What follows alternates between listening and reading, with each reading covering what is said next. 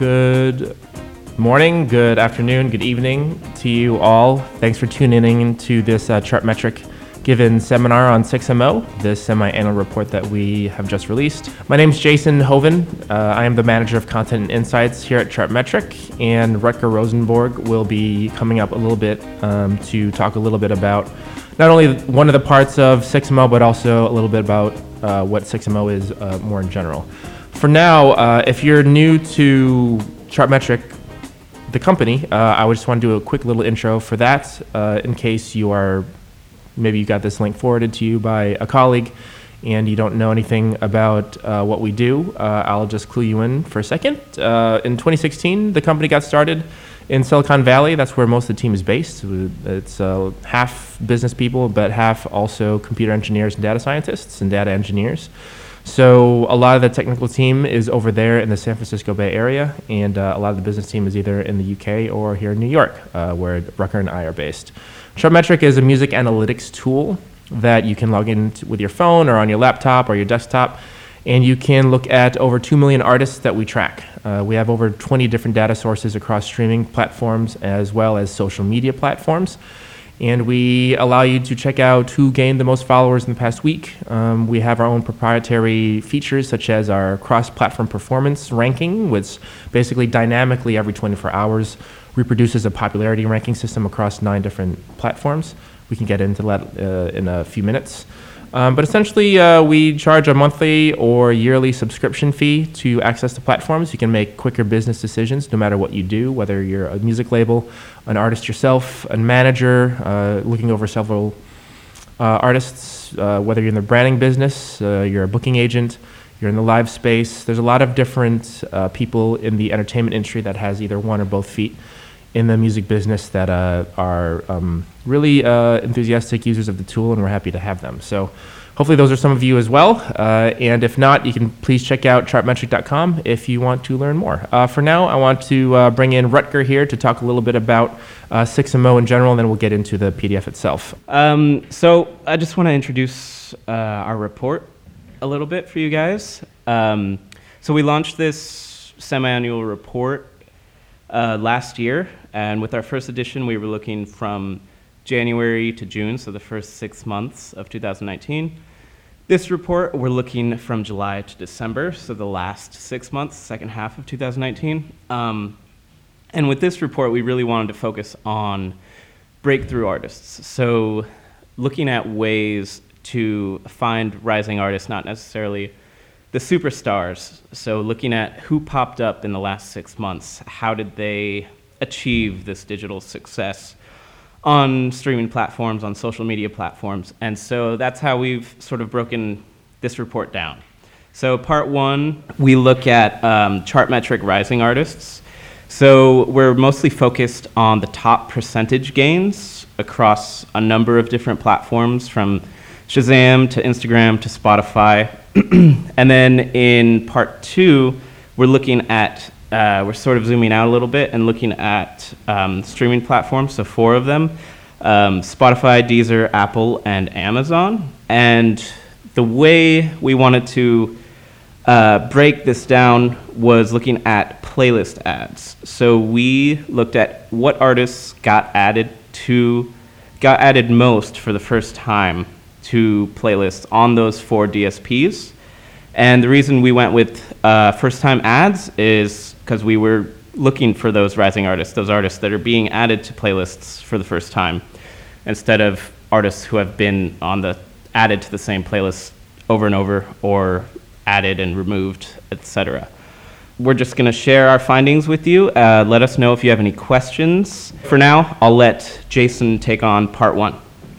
Thank you, Rutger. Again, it's a 24-page PDF, and this time around, though, we made this a little bit more interactive, so you can actually click onto a lot of these artist names or some of the album art that you'll see, or some article that we reference to just help it make a bit more of an immersive experience, so you can kind of look into more of the context for yourself, which we highly, highly encourage. We are a music data company, but we also are very big proponents of having information surrounding the data so it kind of integrates with the wider kind of picture, which is super, super important.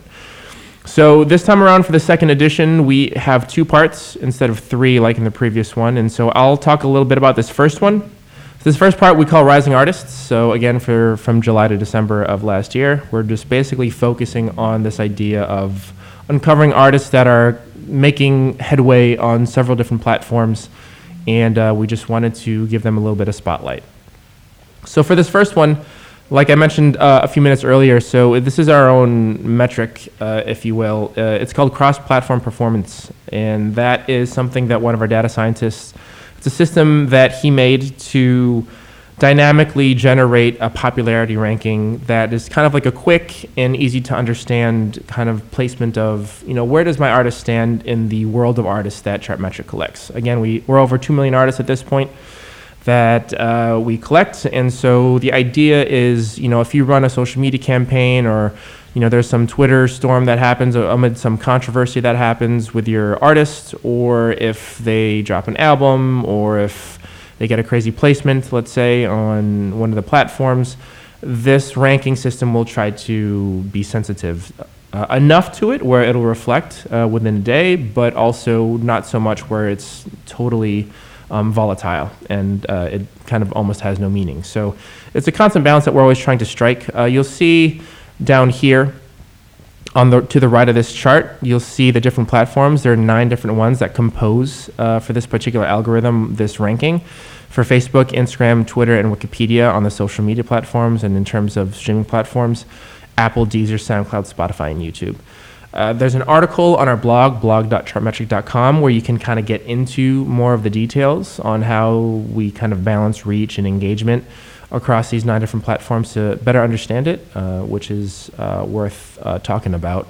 But essentially, this is what comes out. So what we have here is a short list of 10 artists in the second half of 2019 that did really, really well in terms of just their general popularity, at least among these 9 platforms and the way we calculate it.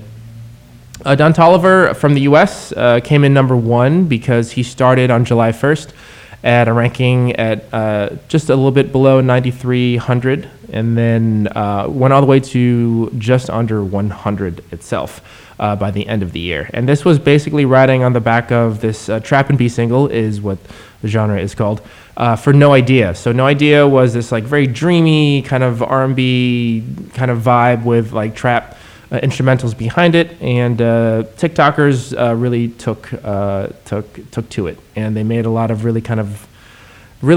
like special effects laden TikToks using a lot of like camera tricks and visual effects to do fun stuff, make people laugh, look cool, and they used the song No Idea to kind of back it because it was just a cool song behind it. So over 1 million TikToks were used with the track to back their videos, and essentially it did really, really well for him in the second half of 2019. Another example is number 2, Kim Loaiza.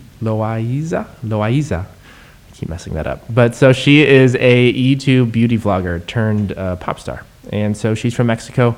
And she has 2 YouTube channels, which I found really, really interesting. Her beauty vlogger channel still has more subscribers and views, I think, just because it's older, but she has a very decent amount on her music YouTube channel as well.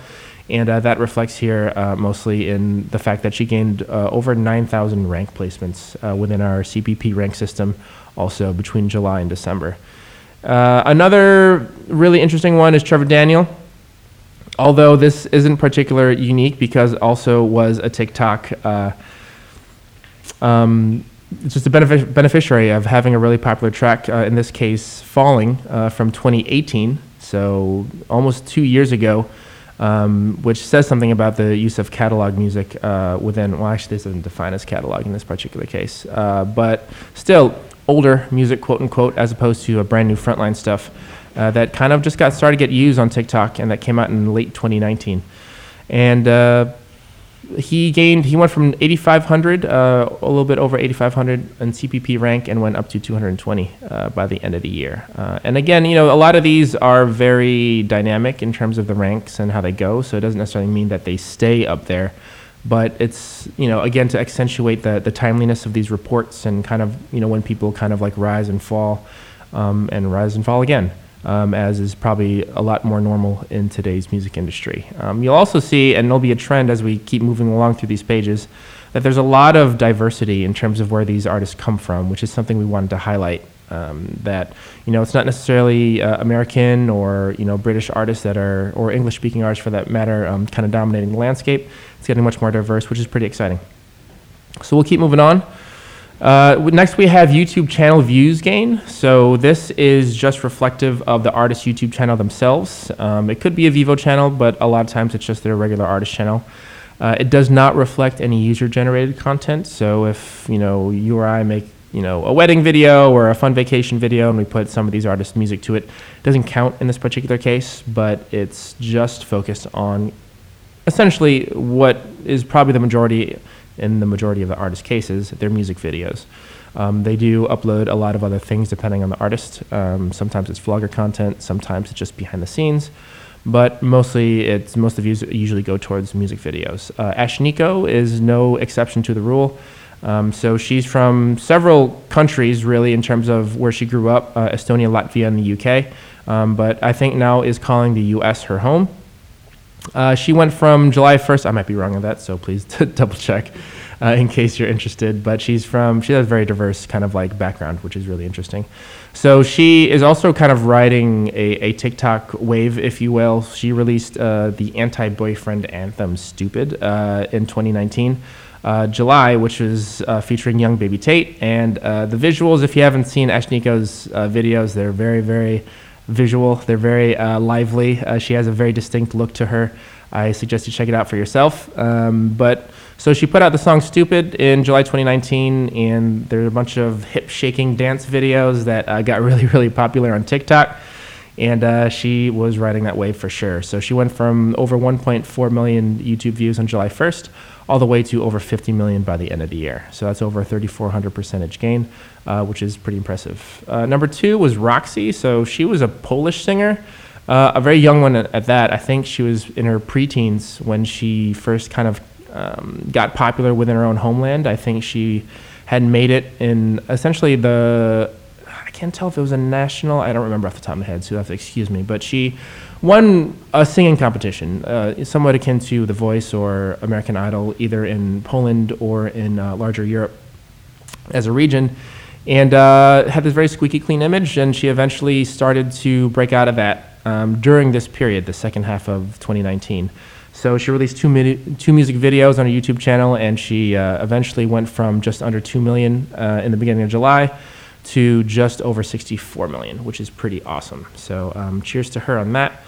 A few of the other kind of names on here, really I guess one that maybe most Westerners would really instantly recognize. So Billie Eilish comes in number 5 in this particular case, which is worth pointing out because she already was massively successful. You'll see on the column here that she already had 341 million YouTube views at the beginning of this period, which I mean, it makes everyone else's numbers very minuscule in comparison. But the fact that she's still able to compete with a lot of these emerging artists at the percentage gain level really says something about her success, because she went to over 4.6 billion YouTube views on her channel, which is it's just really, really impressive. Another one that I think is worth pointing out is Midian Lima, number 4th, the Brazilian gospel singer. So she went from just over 3.2 to just under 55 million YouTube views on her personal YouTube channel, but she also has a lot of content that I think what happened is some of her most popular songs got eventually contracted out to another kind of aggregator channel that likes to either put out ballads or also a lot of her gospel content, music video-wise, and those have in the triple-digit million views.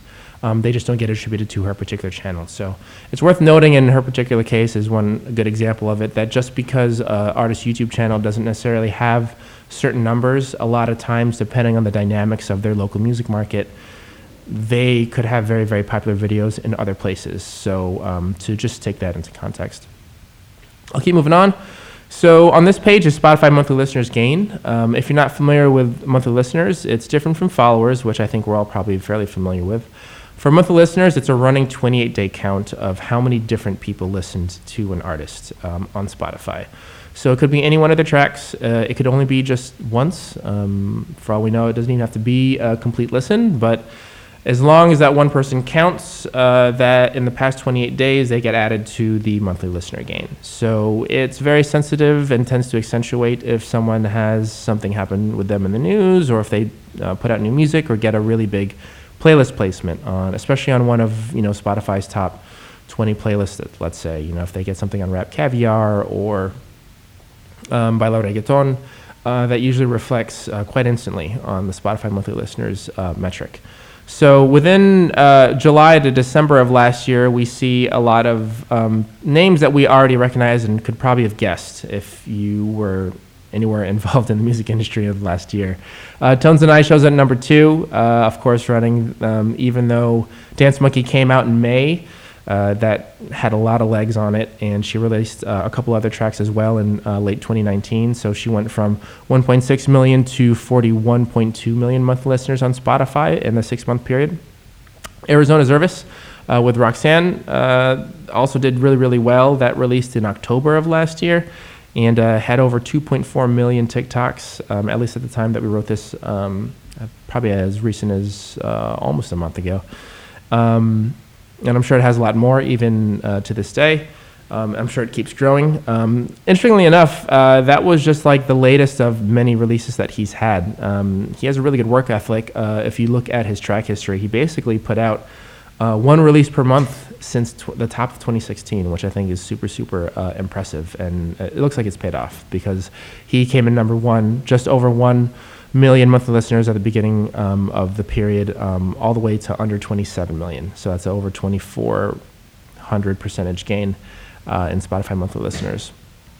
A couple of the names that you might recognize, Social House had a really big hit with Ariana Grande during this period as well. So this was, they went from 1.6 to 8.3 million monthly listeners. So that really starts to reflect some of how helpful it is for an artist to be attached to a really hugely established name like Ariana Grande, even though they also have some really awesome tracks themselves. Social House is for sure a beneficiary of that, and you see that reflected here.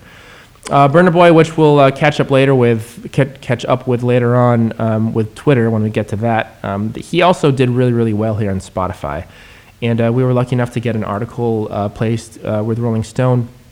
A couple Fridays ago, Elias Light had written an article where he highlighted Burna Boy and the fact that he hadn't dropped any music recently and was still able to build this kind of like slow and gradual following amongst his fans, especially on Spotify and Twitter, and that reflects here. So that's really, really interesting because since TikTok is such a huge talking point nowadays in terms of marketing new music, he's also someone who takes advantage of the kind of like the slow and steady growth path, which has worked out for him very, very well. We'll move on to Instagram follower gains. So this is from July to December of 2019. So Rod Wave is an American rapper. If you're not familiar with him, you can check out his IG by just clicking on his name. He loves posting pictures with him and lots of money. And his Instagram followers apparently love it. So he started off the period at 211,000 Instagram followers and grew almost 550% to just under 1.4 million, which is pretty crazy. So he started off at number 1. He put out, I believe, one album. Which one was it? He had first of all, he had a track, Hard on Ice, that did really, really well. This went out 1 month before this period in June. But then put out in November the Ghetto Gospel album that I think he toured with as well after he put it out. And he went from 1 to 3,000 Instagram followers a day increase, all the way up to 10 to 15,000 per day. That was after the Ghetto Gospel release, which is pretty cool. MC Puzi Durodo, I don't know if that's how you say his name, but so my apologies for those who speak Brazilian Portuguese. But he is a funk artist that is coming out of Rio de Janeiro. And he did really, really well as well. Just over 400% at 420. He went from 305 Instagram followers at July 1st all the way up to just under 1.6 million within the 6-month period. So he's definitely an example of... We've written a few times before about how popular Instagram continues to be in the Latin American region, and he is definitely a shining example of that. I suggest you check out our blog, blog.chartmetric.com, to check out parts 2 and 3 specifically on this topic of our Trigger Cities series. We talk a little bit about some of the artists that also kind of exhibit this dynamic, which is interesting.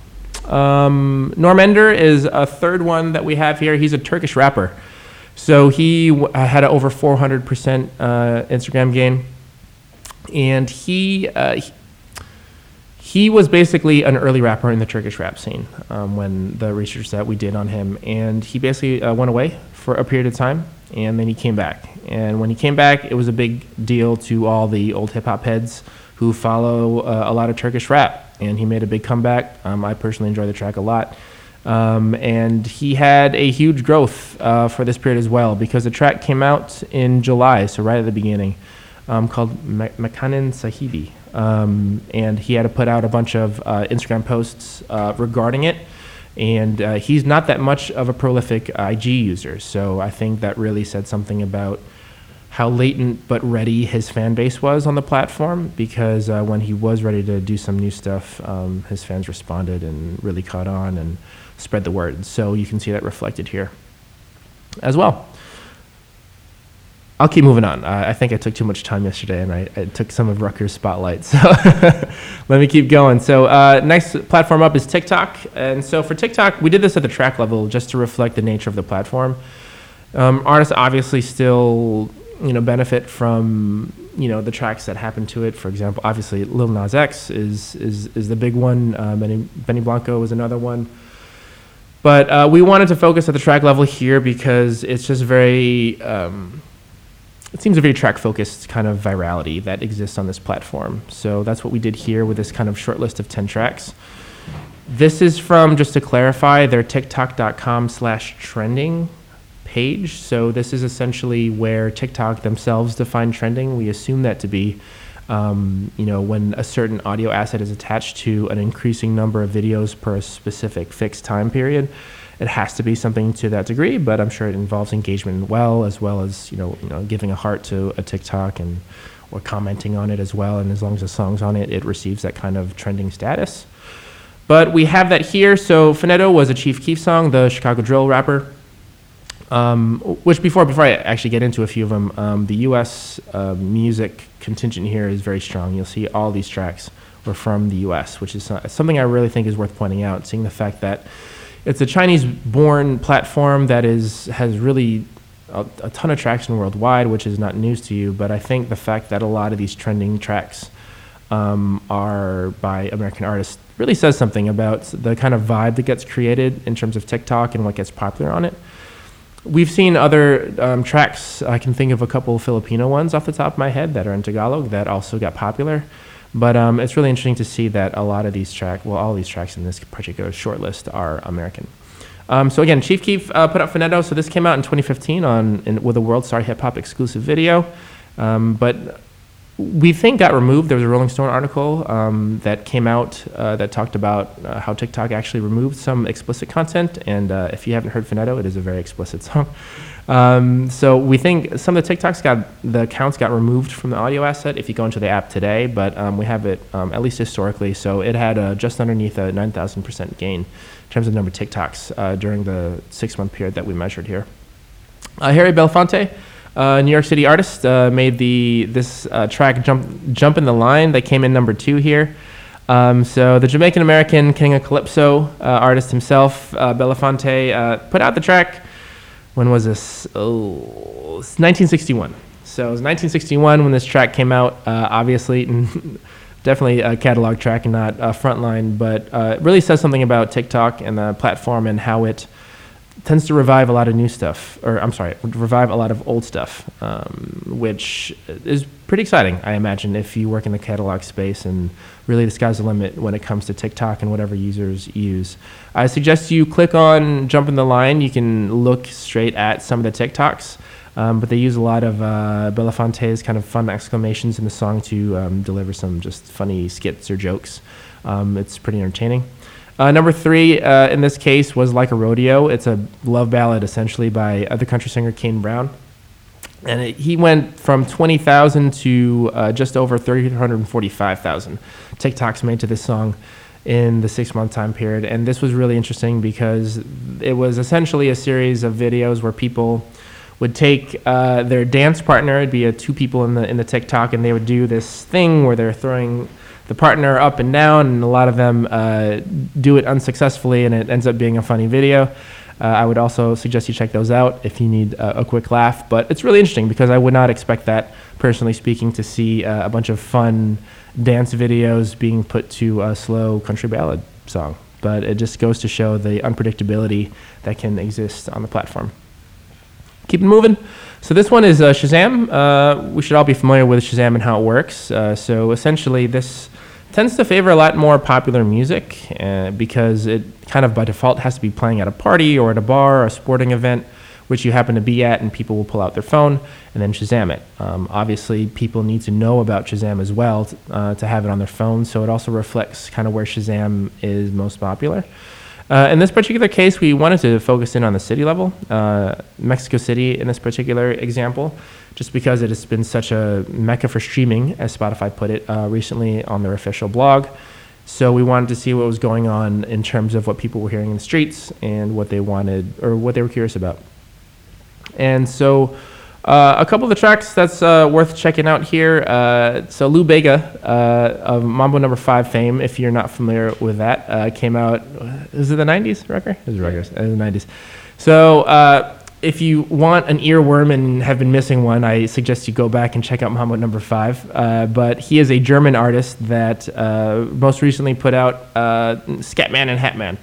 So it's him, and we couldn't figure out exactly why that particular track got so popular in Mexico City. Or at least, popular is, it's a fuzzy term, but it got Shazammed a lot in Mexico City because essentially we measure chart occurrences here, not the number of Shazams. And what we mean by that is if you go to shazam.com/charts, you can look at the country level or at the city level what tracks and which artists got popular in that region. So they do it by top 50 tracks. So essentially these numbers that you see here are the number of times it showed up on those top 50 charts in Mexico City.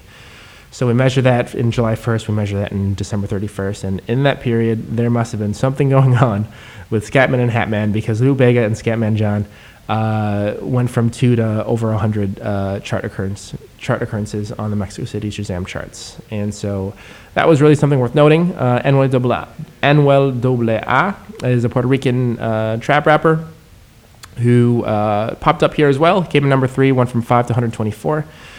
His most Shazam track was a collaboration track called China that came out during this time period as well and did really well, but you know he is a very prolific artist himself, so it was that and a few other artist tracks that ended up being did really, really well on Shazam. And then you have also a couple other names here as well, Maroon 5 and The Weeknd, which maybe you would or would not expect to be really, really popular in Mexico City, but did really, really well here.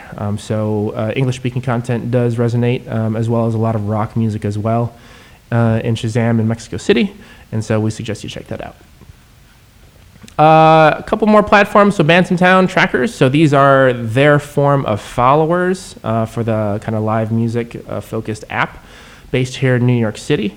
And so essentially we measured for the 6-month period who had the biggest increase. Jeezy put out a new album, the American rapper from Atlanta, called TM104, The Legend of the Snowman. It would drop in 2019, and he spent most of the second half of 2019 touring on it. So he had the most gain, up to 768,000 trackers on Bandsintown. That's a little bit over 110% for him. Zoe, the rock band from Mexico, has been around for a while and went from 119,000 to 243,000 in the same time period. Interestingly enough, I don't think they actually had too much going on in terms of releasing new music, but they did a bunch of engagements in Texas and California, where we can only assume they have a large fan base, which probably resonated with a lot of Bandsintown users, since it is an American app, and we can only assume has its most resonance in the States. But they did do that in the second half of 2019. And just because their numbers aren't as big as Billie Eilish or Khalid in this particular example, I wouldn't take too much to it because their YouTube channel has over almost 2 billion views total. So Please don't take a bands in town or any other metric for that particular metric to assume that maybe an artist is not as big as you might think they are, because it really just is platform specific in a lot of cases. 17 is another one that came up here that was rather surprising. Not that the fact that they're not popular as a K-pop band, but the fact that they went from 61 to 82,000 on the platform. That was a 34% percentage gain for the group. But most of their engagements here were just in a conference. As big as KCON Los Angeles is, if you're not familiar with that, that's a K-pop conference that happens annually in several different places at this point. But they performed at LA's Staples Center in August 2019, and also did in December of last year CJ Group's Mnet Asian Music Awards in 2019 alongside BTS, Dua Lipa, GOT7, and Mamamoo. So definitely a huge band. They have much more than 82,000 fans without a doubt, but it's interesting to see them here on Bands in Town as well. Twitter follower gain, we've got two more, and I'll get out of your hair. So Burna Boy shows up at number one. He goes from 1.4 to 2.3 million Twitter followers in the 6-month period. And as you can see here, just to close that loop with his gain in Spotify monthly listeners, you can see him doing really well on doing really well on Twitter as well.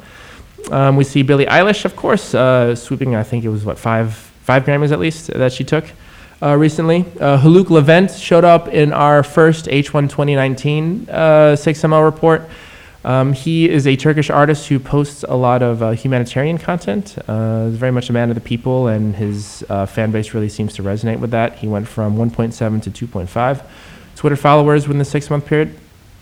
And just to touch upon, K-pop acts again real quick. 3 of them in this particular short list also came through. So we saw NCT in our first half of 2019 report, and they come through again. So NCT 127 and NCT Dream, they're 2 of the subunits of NCT. So NCT is like a large K-pop boy group, and Dream is like their sub-teenage unit, and 127 I think another unit. Obviously, I'm not too familiar, but they do have different functioning Twitter accounts, and historically we've seen K-pop followings being really, really big on Twitter. So it doesn't surprise us at all to see 3 acts here, the third one being Stray Kids, by the way, having really, really big fan bases functioning here. Also 2 Filipina artists here as well, Marisa Racal and Loisa Andalia, which is pretty cool because we haven't seen Filipino artists at all on our 6ML reports up to this point. So it's cool to see that here. Last but not least is Wikipedia views. And this is largely a measurement of curiosity, which is something that we've always been noticing. And in this particular case, collected a lot of artists that unfortunately passed in the 6-month period. So the passing of an artist tends to be a really big drawing to, why people will pay attention to an artist. And obviously in this case, trying to look back at their life. So it doesn't have to be a passing. Sometimes it's just something that's happening in popular culture, but frequently when someone passes, it tends to be motive enough for people to look them up on Wikipedia and try to learn more about them. So you'll see a few of that here. You can look into them themselves when you click on their names. But I'm going to go ahead and skip any kind of detail on that so we can get to Rucker's second part, where he can talk a little bit about Playlist Ad Awards. Okay, so for part 2, we looked at Playlist Ad Awards. So if you haven't checked out our first 6ML report, you can check that out at the same link. But for that one, our second section, we looked at the same 4 DSPs, so Spotify, Deezer, Amazon, and Apple. But in that report, we looked at genre and geography distribution at the artist level. So we were basically looking at the top playlists on each platform and seeing what genres dominated, what artist countries dominated. Here, we wanted, because we're looking for breakthrough artists, we wanted to focus on playlist ads, so the number of playlists that artists were added to. And like I said, at the start of this, we wanted to look at first-time playlist ads. So this would include, so on Spotify, especially for users generating new playlists and adding artists to those playlists, or just, new artists with a new track that's being added to playlists for the first time. So that's where our headspace was going into this. The story was a little bit more complicated than that, as we'll see. So first, let's start off with Spotify. So as you can see, the top 5 most added artists on Spotify in terms of first-time playlist ads. Pretty big legacy artists. So you have Jay-Z, Kanye, Rihanna, Pharrell, and Snoop Dogg, which was a bit surprising to us at first, but it does tell you something about how well these artists and how sort of inculcated in music culture these artists are. Because especially on Spotify, which has just an incredibly robust playlist ecosystem, you can see the range in this top 5 from 18,000 playlist ads for Snoop Dogg to almost 24,000 for Jay-Z, which is a crazy amount. And those are all for the first time. So that tells you something about, first of all, how big the playlist ecosystem is there, but also what kind of ecosystem there is, because the majority of these playlist ads are from users, so from non-editorial, not curated by Spotify. So that tells you, to us, it's sort of a proxy for listener choice, even though these artists maybe aren't the latest TikTok viral artist with the latest TikTok viral track, people are still choosing to add them to their playlists. So obviously being a legacy artist still matters in this streaming economy. So one thing we did with these with this section was zoom in on a particular story that we thought was interesting. So one of those stories was Jay-Z, who was number 1 for first-time playlist ads. So one of the reasons for that was obviously Jay-Z, founder of Tidal, has a vested interest in promoting that streaming service over Spotify or any others. So his catalog was actually not on Spotify for a couple years, but for his 50th birthday in early December of 2019, his catalog came back to Spotify. So that made a huge difference because obviously all of those songs being added to playlists are going to count as first-time playlist ads. So that really boosted his ranking here. One thing we also looked at was just his general playlist count, so not necessarily first-time ads, but his cumulative count for this 6-month period. And you can see it's a crazy amount, but you could also see the disparity between editorial and non-editorial playlists. So the dark blue on the top graph is the total playlist he was added to, and the light blue is just the editorial playlists. So you can see how small the editorial amount is compared to that huge wave of non-editorials. And then on the second graph, we have playlist follower reach, and this is taken from our playlist evolution feature on our front end, by the way. But so playlist follower reach, you can see that even though the playlist count for the editorials is vastly smaller than the non-editorials, the playlist reach is pretty significant, comparatively speaking. Obviously, non-editorial playlist reach is still huge just by sheer quantity of the playlists that there are, the user-generated playlists. But editorial playlists obviously have a disproportionate effect in this regard. Now moving on to Deezer. And again, if you have any questions, just feel free to send them through the chat. But Deezer. So top 5 here, we have Tones and I, Balara, Black Eyed Peas, Regard, and Harry Styles.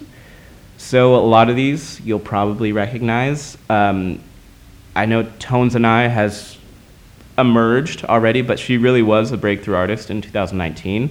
So she makes it to number 1 here. The number 2 spot goes to Brazilian rock band, which is relatively unknown, named Balara. The fact that they are Brazilian rock wasn't super surprising to us based on our first edition of this report, where we saw that Deezer skews toward Latin and Caribbean, both in terms of genre and geography. But what was surprising, and we'll get into it on the next page, is that playlist count didn't necessarily match up with playlist follower reach as it did with Jay-Z. But another particular breakthrough artist was DJ Regard, a Kosovo-born DJ he's been around for like a decade or so, but he really broke through again on TikTok, like Tones and I. And he just blew up in the streaming world with the remix of Jay Sean's 2008 song, Ride It. So that was cool to see him pop up at number 4 as well. So let's zoom in on Balara. So they had 224 first-time playlist ads, putting them at number 2 for the Playlist Ad Awards. However, if we look at these graphs for their playlist count, so again, this is their cumulative playlist count for the 6-month period, their editorial playlist count is significantly smaller than their total playlist count. But their playlist follower reach, essentially, once they lost their essentially first and only editorial playlist, their playlist follower reach went to effectively 0. So that tells you that even though they were added to, hundreds of playlists, a lot of these were user-generated that didn't have big follower reach. So it effectively amounted to, nothing, because you can see how minimal their follower reach is for these playlists as compared to that one editorial playlist reach, or editorial playlist that they were added to. What this tells you is that you can't, especially in this regard, you can't just count always on just one metric. You have to look at the relationship between these metrics. So playlist count for Balara doesn't necessarily mean a great sort of like breakthrough for them, considering the follower reach associated with that high count. Moving on to Apple, again, we see Tones and I at number 1, thanks to TikTok, but we also see DJ Regard, again, this time he's in number 3, tied with DaBaby, but also through TikTok, as I've said. Ariana Grande actually boosted 2 artists into the top 5 spots here, so shows the power of collaboration. And we have a cool blog article actually that our data scientist Nutia wrote on the power of collaboration in the last decade. It's really fascinating to see if you want to check that out on our blog. So let's zoom in to actually DJ Regard's ride to the top. So again, he got big on TikTok, and once his label, Ministry of Sound, decided to re-release his remix on all the streaming services, you kind of knew it was going to go to the big editorial playlist, but we wanted to see what the journey was after that, to see if there was anything interesting there. So you can see that, of course, he starts on these what we call time-based playlists, so like the new music playlists, the very time-focused, so they're not going to be there for very long. And then it moved on to these chart-based playlists, regional chart-based, so like Top 100 Malta, Top 100 Turkmenistan. And from there, after, obviously it hit today's hits immediately, but from there it went to contextual playlists. So like workout playlists, Office DJ, these like feeling-based playlists. And we wanted to track that to a really big playlist on Apple called Pop Workout. And you can see here, this is pulled from our Playlist Journeys feature on our front end. You can see the playlist overlap. So essentially, Top 100 Malta, for example, has a 12% track overlap with the destination playlist we were looking at, Pop Workout. So it kind of tells you how much these playlists have in common with the target playlists you're looking at, and that can help you essentially target smaller playlists to try to get onto bigger and bigger ones. But for this one, it was interesting for us because it suggested that contextual playlists can actually extend the life of a song, because obviously this song is now many, many, many months old, and so it's dropped off of these big time-based and chart-based playlists, but it's still able to extend its life on these contextual playlists where it can continue getting its rotation, and it has, as we've seen, which can be very beneficial, obviously, from the business end. And then finally, we looked at Amazon Music. This was a little bit more pop-oriented, but also country pop. And this also wasn't super surprising to us based on our first edition of this report, where we saw that Amazon tends to skew toward country and American markets. So here you see Maren Morris and Taylor Swift, who are both country to pop crossovers. Obviously, Taylor Swift crossed over about a decade ago, but Maren Morris was more recent, within the last year or two. So it's pretty interesting to see both of them in the top 5 here when they aren't in the top 5 on any of the other platforms. And so let's zoom in on Maren Morris a little bit, because the story is pretty interesting if we look at her playlist count. So you can see that right here on the bottom left, for the 3 other DSPs, Apple, Deezer, and Spotify, she's essentially flatlined, but for Amazon, you can see just a steady trajectory upward. Given Amazon's playlist ecosystem, which is not so much user-generated, it's pretty much all editorial, as opposed to Spotify especially, and Deezer, and Apple to some extent. This tells you something about their editorial decisions, really. So they're actively choosing to continue to add Maren Morris's stuff, or at least for this 6-month time period in 2019. And you can see, compared to Camila Cabello, for example, where she does much better in terms of playlist ads or playlist count on the other DSPs than she does on Amazon, where her numbers are actually the lowest. And I believe that is the last page of our report. I'm going to hand it over to Jason to give any final thoughts. And again, if you have any questions, just feel free to chat us and we'll try to answer them as best as we can. Thank you. Chat, I don't think there's anyone necessarily with any questions right now, which is fine. But if you do end up having them, please feel free to contact us. This last page of the PDF here, second to last page, has our information on it if you want to reach out and talk about it.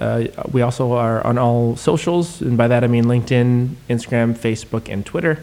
At Chartmetric, no S is where we're available. Also, you can email hi@chartmetric.com, and if you just want to check out the company, it's chartmetric.com, obviously. And of course, we have our blog, which we've referred to a few times already. It's blog.chartmetric.com.